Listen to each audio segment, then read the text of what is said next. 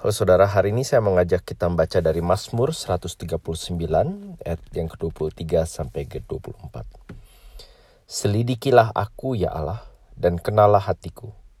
Ujilah aku dan kenalah pikiran-pikiranku. Lihatlah apakah jalanku serong, dan tuntunlah aku di jalan yang kekal. Mari kita berdoa. Tuhan, kiranya apa yang kami renungkan dan pikirkan hari ini boleh menolong kami untuk semakin mengenal Engkau, mengenal diri kami, dan mengenal bagaimana kami perlu hidup di dunia ini. Amin. Saudara, berapa banyak dari diri Anda yang suka introspeksi diri secara berlebihan? Tentu saja introspeksi sendiri tidak ada salahnya. Secara rutin, bahkan sangat baik dan sehat untuk kita merefleksikan bagaimana kita berelasi dengan Tuhan, dengan sesama kita, bagaimana kita bergumul melawan dosa, bagaimana kita seharusnya berpikir, berkata-kata, dan bertindak dengan lebih baik, lebih bijaksana, lebih rendah hati, lebih berani daripada sebelumnya. Ada yang namanya kurang introspeksi dan menghabiskan waktu untuk merefleksikan diri di bawah kebenaran firman Tuhan, dan ini tentu tidak baik. Tetapi juga ada yang namanya kelebihan introspeksi. Sebetulnya, kurang dan kelebihan introspeksi problemnya sama. Itu sama-sama berpusat hanya pada diri sendiri. Kelebihan introspeksi membuat kita menganggap bahwa hasil penilaian dan pengamatanku lah yang paling tepat dan bisa diandalkan. Kelebihan introspeksi menempatkan diri kita di tengah pusat hidup kita dan menjadikan orang lain sebagai alat atau sarana untuk melayani ego kita sendiri. Kelebihan introspeksi membuat kita terobsesi oleh apa yang orang lain pikir tentang diri kita. Apa yang mereka suka atau tidak suka dengan kita. Kita lebih berpikir bagaimana orang ini bisa kita manfaatkan. Dan kalaupun kita melayani dan berkorban demi mereka, itu hanya untuk memuaskan kehausan kita demi diakui dan diperhatikan. Demi mempertahankan reputasi atau status tertentu di depan mata mereka. Saudara, introspeksi yang sehat selalu menempatkan Tuhan Allah di tengah-tengah hidup kita. Pendapat, pikiran, dan perkataan Tuhanlah yang paling penting dan terutama. Bukan pendapat, pikiran, dan perkataan kita atau pendapat dan pikiran atau perkataan orang lain. Alkitab mengajarkan kita untuk menjaga hati kita, untuk memeriksa diri kita apakah kita betul-betul teguh di dalam iman. Dan secara rutin untuk merefleksikan dan merenungkan relasi kita dengan Tuhan dan orang lain. Tetapi tujuan Alkitab mendorong hal-hal itu adalah untuk membuat kita semakin bersandar kepada Allah Bapa kita dan kepada Tuhan kita Yesus Kristus. Untuk kita semakin menghindari dan menjauhi tipu daya dosa.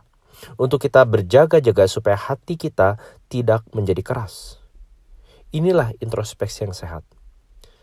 Introspeksi yang sehat mengakui bahwa pada akhirnya bukan kita yang ahlinya hati kita. Tuhanlah yang ahlinya hati kita.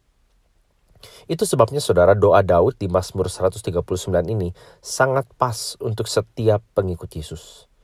Mazmur ini dibuka dengan mengakui kehadiran dan penyertaan Tuhan di seluruh dan sepanjang hidup kita. Di ayat ke-7 dikatakan, kemana aku dapat pergi menjauhi rohmu, kemana aku dapat lari dari hadapanmu. Lalu Daud melanjutkan dengan mengakui bahwa Tuhanlah yang mencipta dan merancang kita dengan begitu detail dan seksama. Ayat 14 misalnya, Daud mengatakan, aku bersyukur kepadamu Tuhan karena kejadianku yang dahsyat dan ajaib. Ajaib apa yang kau buat dan jiwaku benar-benar menyadarinya. Saudara, dengan kata lain, Alkitab mengajarkan, you are not the expert on you. Anda bukanlah ahlinya hidup Anda. God is the expert on you. Tuhanlah ahlinya hidup Anda. Dan kita seharusnya bersyukur untuk itu.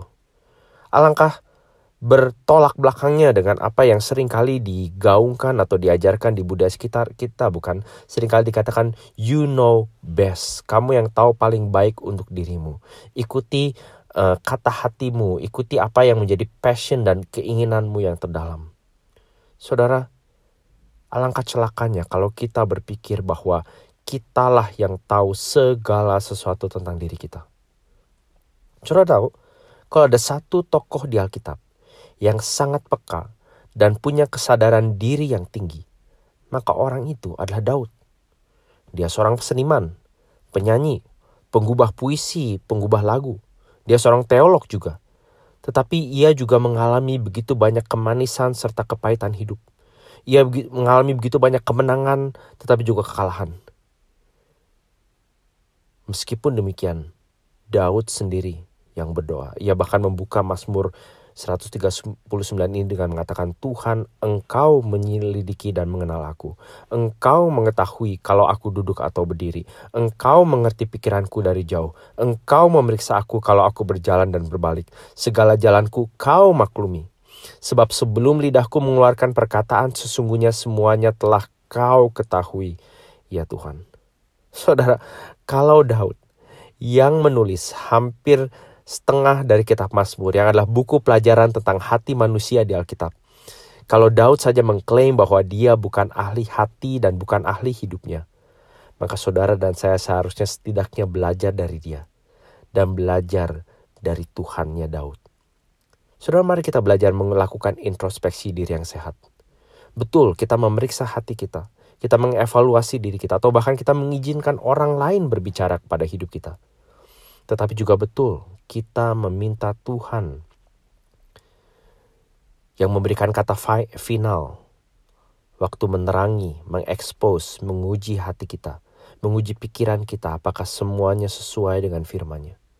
Kita mengakui bahwa pada akhirnya Tuhanlah yang benar-benar mengetahui kedalaman hati dan hidup kita. Tuhanlah yang mengetahui bahwa kita jauh lebih rusak dan berdosa daripada hasil introspeksi kita yang paling buruk sekalipun. Tetapi pada saat yang sama Ia menerima dan mengasihi kita di dalam Yesus Kristus. Dan selalu bersedia untuk menuntun kita ke jalan yang kekal. Mari kita berdoa. Bapa dalam surga, kami berdoa agar Engkau berkenan untuk menunjukkan hal-hal atau area dalam hidup kami di mana kami perlu untuk bersyukur dan dikuatkan. Di mana kami perlu mengakui kelemahan dan kelalaian kami. Di mana kami perlu mengakui dosa dan pelanggaran kami.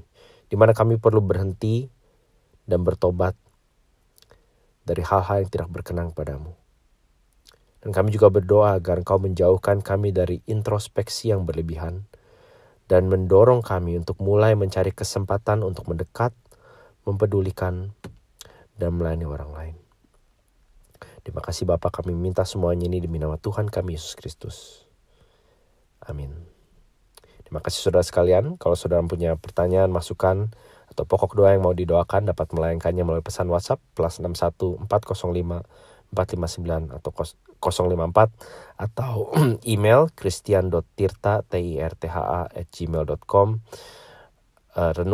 Episode lain dari renungan ini dapat dilihat di website kami di icc-melbourne.org atau melalui podcast saudara bisa mencari ICC Devotional.